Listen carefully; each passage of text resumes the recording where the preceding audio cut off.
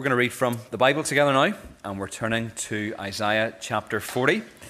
You'll find our reading this morning on page 600 of the Pew Bibles, page 600.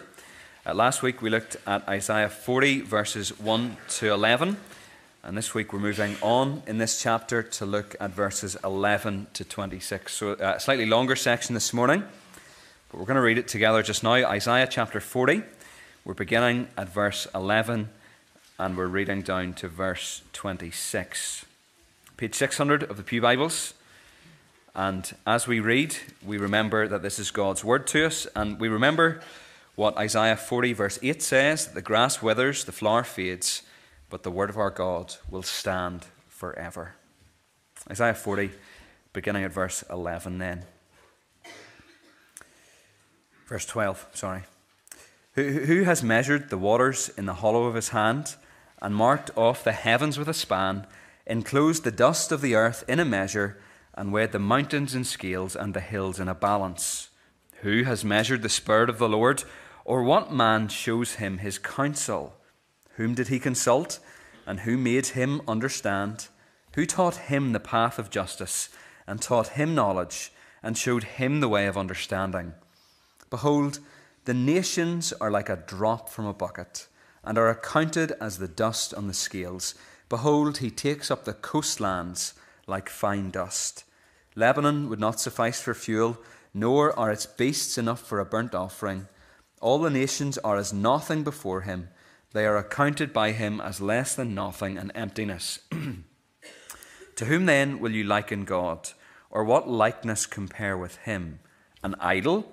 A craftsman casts it, and a goldsmith overlays it with gold, and casts for it silver change. He who is too impoverished for an offering chooses wood that will not rot. He seeks out a skillful craftsman to set up an idol that will not move. Do you not know? Do you not hear? Has it not been told you from the beginning? Have you not understood from the foundations of the earth? It is he who sits above the circle of the earth, and its inhabitants are like grasshoppers, who stretches out the heavens like a curtain and spreads them like a tent to dwell in, who brings princes to nothing and makes the rulers of the earth as emptiness. Scarcely are they planted, scarcely sown, scarcely has their stem taken root in the earth, when he blows on them and they wither, and the tempest carries them off like stubble. To whom then will you compare me, that I should be like him, says the Holy One? Lift up your eyes on high and see, who created these? He who brings out their host by number, calling them all by name, by the greatness of his might, and because he is strong in power, not one is missing. Amen. And we thank God for his living, active word to us this morning. Let's pray together.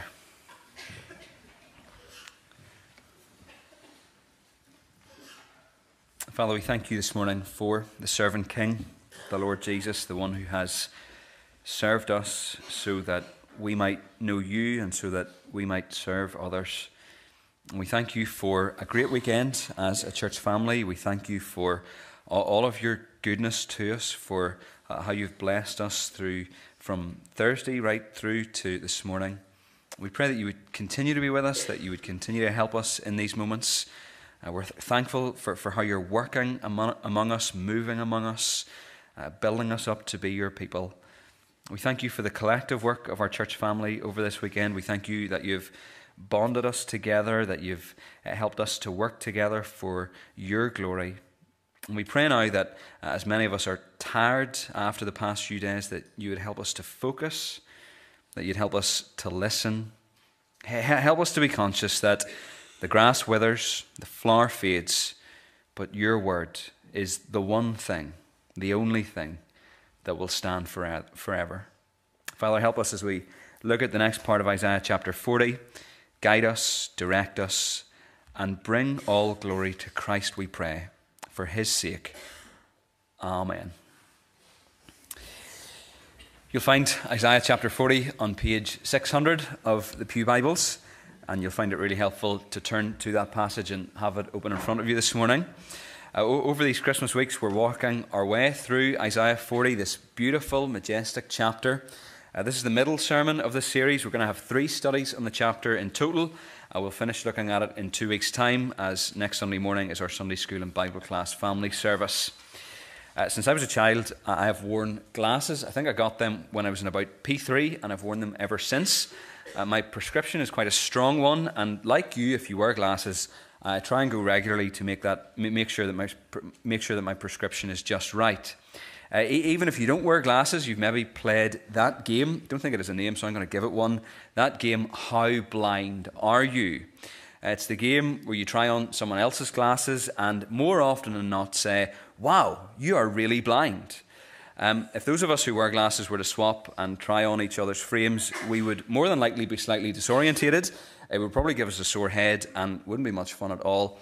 Each individual prescription is different, and therefore each pair of glasses is different. Yet there's a prescription that all of us share, glasses or no glasses. It's a spiritual prescription, and it's this. It's our view of God. All of us view God or think of God in different ways, but there's only one way that we're to see him and view him, and that's through what we're told about him in the Bible. One of the big issues in the modern church is that the glory of God, the majesty of God, sits lightly on believers today. It's possibly the fault of preachers who don't say, behold your God, think about who it is you're coming to worship often enough. But it's possibly also because we've moved to a position where church is serving us rather than us serving the church and worshipping God for who he is. What the verses before us this morning do is that they give us a biblical, proper view of who God is. That this is the prescription through which we need to view God. These are the only lenses that are right and true. And the thing about them is that it's not us seeing God through our own eyes. Isaiah shows us God through God's eyes. If we see or view God through our own eyes, will we diminish him without meaning to or even realizing it? But if we see God through God's eyes, it changes how we see everything else. In this passage, Isaiah shows us the whole universe through God's eyes. Last week we looked at the opening 11 verses of Isaiah 40. God has promised to comfort his people and reveal his glory. But the question that readers in Isaiah's day would have had, the question that you maybe had after last week is, can God keep that promise? Can God keep that promise? He's promised comfort and grace and to reveal his glory. Can he keep that promise? And instead of telling us why he can and will, we're told who he is. And by knowing who he is, we can know that he will keep his promise, that he will keep his word. It's as we're directed back to the character of God that we realize how reliable he is. The first readers of these verses were weary and downtrodden. Remember, this chapter is addressed to the remnant who are returning from exile in Babylon. They were a small community, they were a vulnerable community, but God says to them, I'm with you, I'm on your side. So some of us here this morning can perhaps identify with those feelings. We feel under pressure, we feel vulnerable. There's a lot coming in on us at the moment. Through the true story of Christmas and through the birth of Christ, we can know that Emmanuel is with us, that God is with us. It's very, very comforting to hear someone say to you, I am with you. But how much of a comfort it is actually depends on who is speaking and whether or not they have the power to help. As we go through this passage today, you need to remember that this is the God who says, I am with you, and whose coming to be with us we celebrate at Christmas. This passage tells us 5 things about God. The structure is actually very clever. If you've studied poetry at any point, even years ago at school, you might remember that poems can be broken down using the first few letters of the alphabet. Isaiah 40, 12 to 26 works like this. It works A, B, C, B, A. It starts and ends by talking about how God is the creator. In the middle, it tells us about how he is Lord. And in the center, we're told about his uniqueness. Think of it like a sandwich. 2 slices of bread on the outside, 2 slices of ham in between, and a slice of cheese in the middle to seal the deal. That structure will make sense as we work our way through these verses. We have 5 things to think about, but each point won't be overly long. So can God keep the promises he has made in the previous verses? He's promised comfort and grace, tidings of comfort and joy. Can he keep that promise? What is he like? And how should we view him? Well, what is the prescription he gives us? Well, here's the first thing. God is the wise creator. God is the wise creator. Look at verse 12. Who has measured the waters in the hollow of his hand, and marked off the heavens with a span, enclosed the dust of the earth in a measure, and weighed the mountains in scales and the hills in a balance? This verse gives us an amazing picture. It actually gives us one big picture with 5 little pictures. How much water can you hold in the palm of your hand? And how long is it before it begins to slip out and away? The waters of all the oceans, lakes and rivers are held as one little pool in God's cupped hand. What kind of load can your hands cope with? What is their span? The heavens have been marked off by the span between God's outstretched thumb and little finger, along with the earth, the mountains, and the hills. Isaiah takes in the whole creation. The 5 little pictures are the waters, the heavens, the earth, the mountains, and the hills. And he essentially asks, who else but God can weigh it, measure it, determine it with perfect precision and ease? To us, it's massive. To God, it's easily manageable. And then there's verses 13 and 14. Who has measured the Spirit of the Lord? Or what man shows him his counsel? Whom did he consult? And who made him understand? Who taught him the path of justice and taught him knowledge and showed him the way of understanding? When God created everything, he needed nothing. All the ideas, all the genius were his alone. There was no one saying to him, what about this? Why don't you include that? Or have you thought about this or putting that in there? He imagined every tropical fish. He established every function of gravity. He shaped galaxies as irregular, spiral, and elliptical. He came up with it all by himself alone, out of his own super intelligence. God, the wise creator, needs no one else. And that includes you and me. That's because he's also the immense Lord. The wise creator, second point, is that he's the immense Lord. Look at verse 15. Behold, the nations are like a drop from a bucket and are accounted as the dust on the scales. Behold, he takes up the coastlands like fine dust. Now, we all know what a bucket is. If you wash your car, you know what a bucket is. If you clean bathrooms, you know what a bucket is. If you were carrying a bucket full of water across the yard or through the house and it jolted and some spilt out, would you go back and refill the bucket? You wouldn't. A drop or two doesn't really matter. So it is with God's deployment of the nations in his plan for history. Now, it's important to say that God doesn't despise the nations. That's not what verse 15 is saying. God loves the nations. He sent Jesus to save them. They're not worthless, but they derive their worth from him alone. The nations, though, are blind to God's glory and pursue their own self-exaltation and resist his kingdom. The opening of this section makes us feel uncomfortable on an individual level. God doesn't need us. He's the wise creator. But verse 15 makes us uncomfortable collectively as humanity. The nations are like a drop from a bucket and are accounted as the dust on the scales. The G8, the G7, the United Nations, the European Union, the United Kingdom of Great Britain and Northern Ireland, a drop in the bucket. Splat. Now, is this for real? The nations are like a drop from a bucket and are accounted as dust on the scales. Well, that's what it says. Some of you might be old enough to remember getting potatoes from the shop and getting them weighed on the scale and then bagging them up.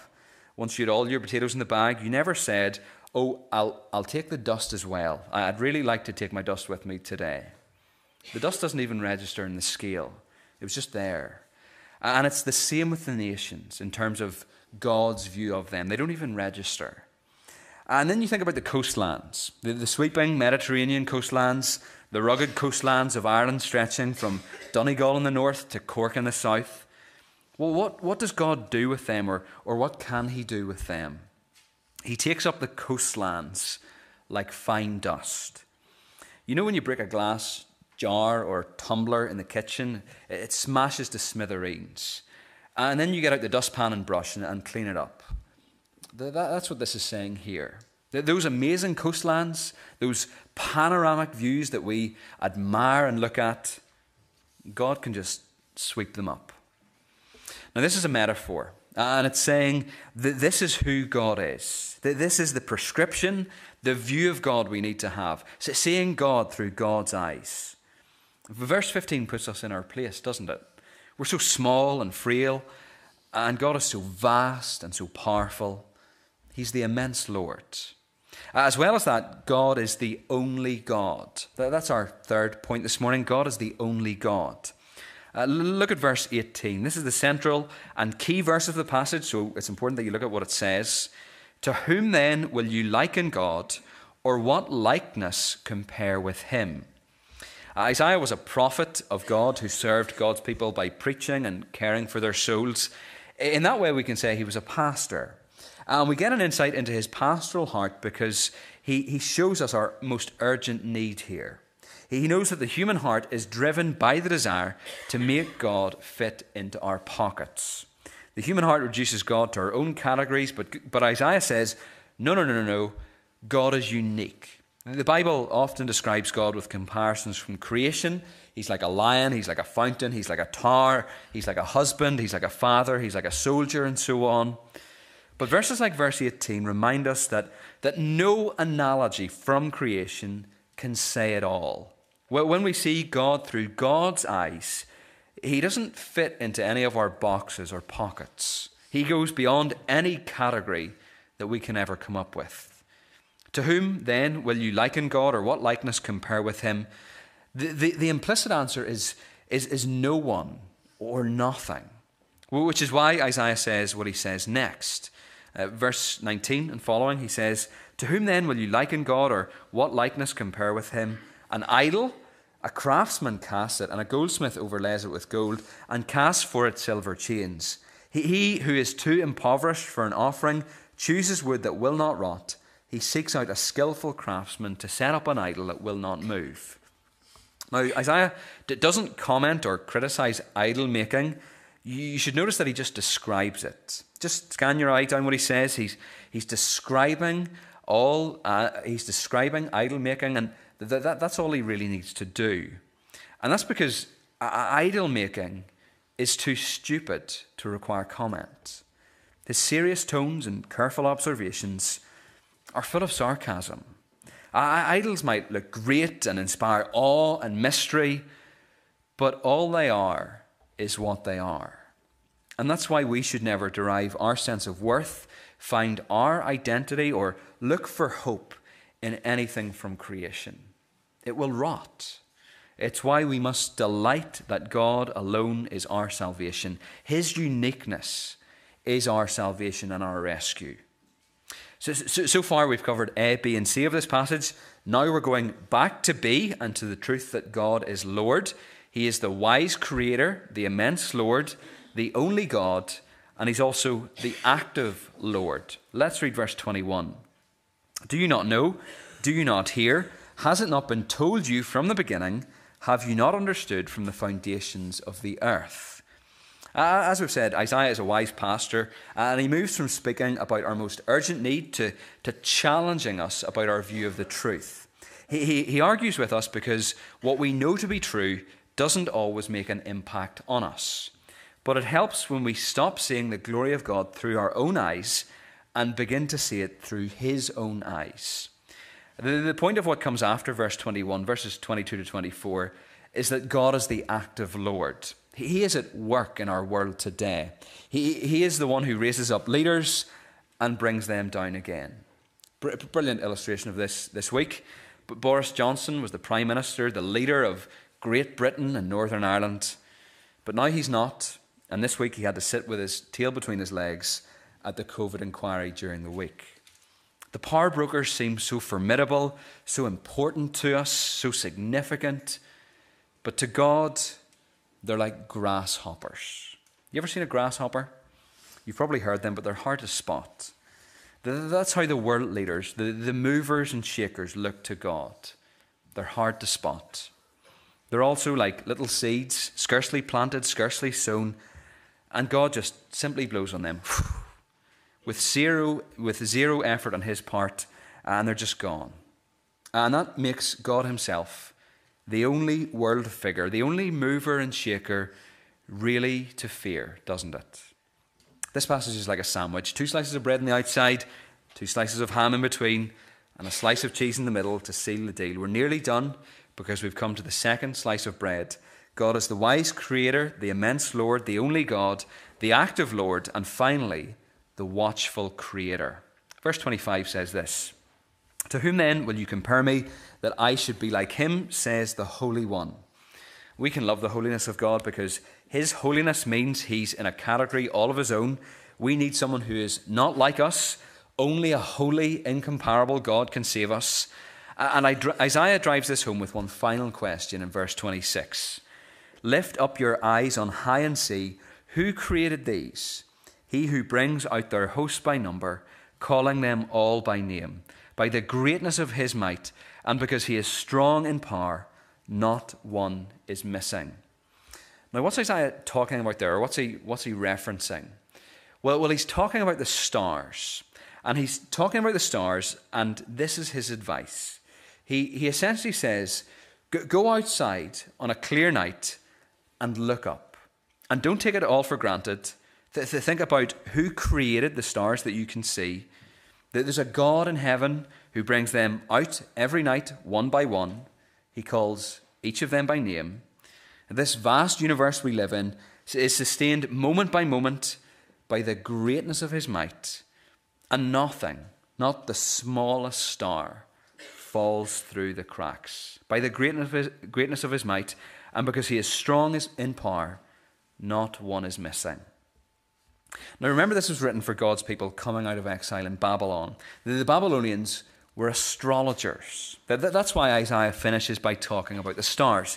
The heavenly stars that the Babylonians worshipped, and maybe made God's people worship too, are in fact a display of God's glory.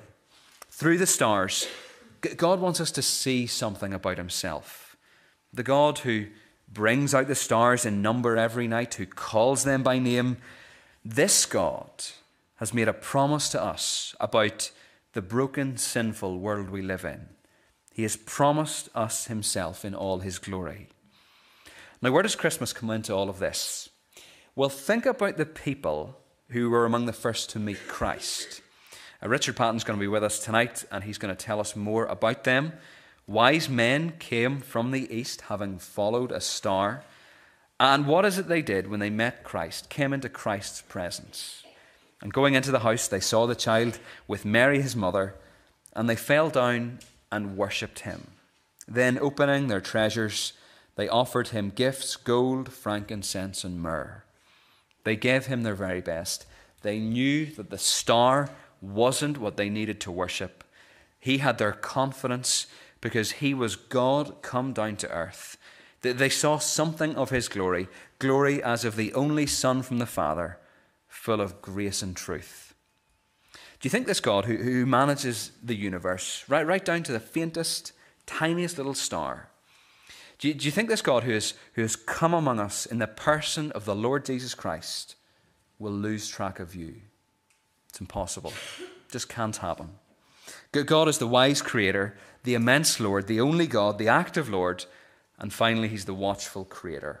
Our view of him should really be much greater than what it is. This passage is a corrective to our normal prescription. It corrects our lenses, it corrects our vision, and shows us just how amazing our God is. He has promised comfort and grace and to reveal his glory. Can he keep that promise? Does he really have the power? Isaiah 40, 12 to 26 says, "Beyond all measure, beyond all comparison, and beyond all rivals." With all that said, there are really two strands of application for us.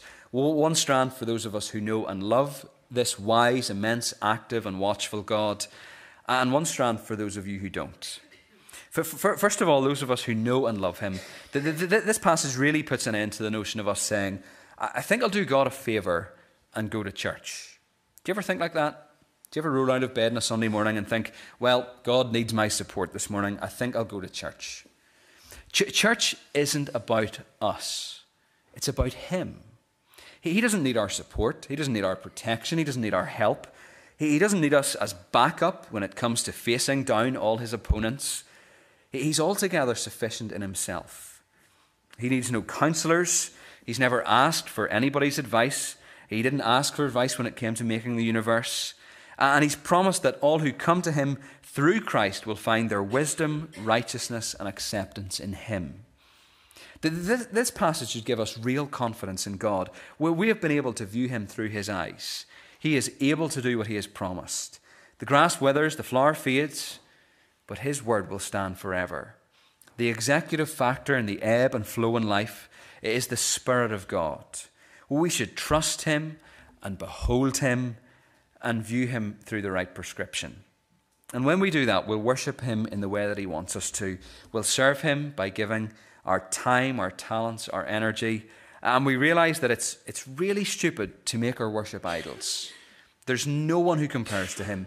In our day and age, in the month running up to the madness that is Christmas, not bowing to the cultural pressures and idols of our day is what will make us shine like stars in this crooked and wicked generation. And also, don't forget this chapter was written for people who were weary and downtrodden. It was for the remnant returning from exile who were small and vulnerable. It's also for us, those of us who are under pressure, for those of us who find Christmas hard. God says to us, just as he did to those exiles all those years ago, I'm with you. I'm on your side. And we see that so clearly through the Christmas story. Emmanuel, God with us. That's the first application. Here's the second. And it's for you if you're not a Christian. Do you know how many questions there are in this passage? It's framed around lots of different questions. They're mostly rhetorical, which means that Isaiah is asking them, but he knows the answer. How many questions are there? There are 11. Yet there's only really one that matters for you, and it's this. Will you make room in your heart for this wise, immense, active, and watchful God to write his story in your life this Christmas? The astonishing thing about this passage is that it describes the God who has come down into our world. Christmas is a time when we chase after presents, people, and food, but actually, it's all about Jesus. It's all about the mystery of his coming. The mystery that the wise creator, the one who was God's agent of creation, is the Word made flesh, has come among us, and we have seen his glory. The mystery that the immense Lord who revealed his power and authority through miracle after miracle is with us. The mystery that the only God, the way, the truth, and the life, would come into our world to save sinners like you and me. Do you not know? Do you not hear? Has it not been told you from the beginning? Have you not understood from the foundations of the earth? The thing is, you do hear every week. And it's the same thing. And you do understand because it's said plainly and simply every week. But you've never bowed the knee to Christ. Well, what is it that's holding you back? Well, what's stopping you? What's blocking you from coming to him? This is who he is. He's the wise creator. He's the immense Lord. He's the only God. He's the active Lord. And he's the watchful creator. And he has come down in the person of his Son to save sinners like you. 11 questions in the passage. Only one that really matters. This Christmas, will you make room in your heart for this God to write his story in your life? Let's pray together.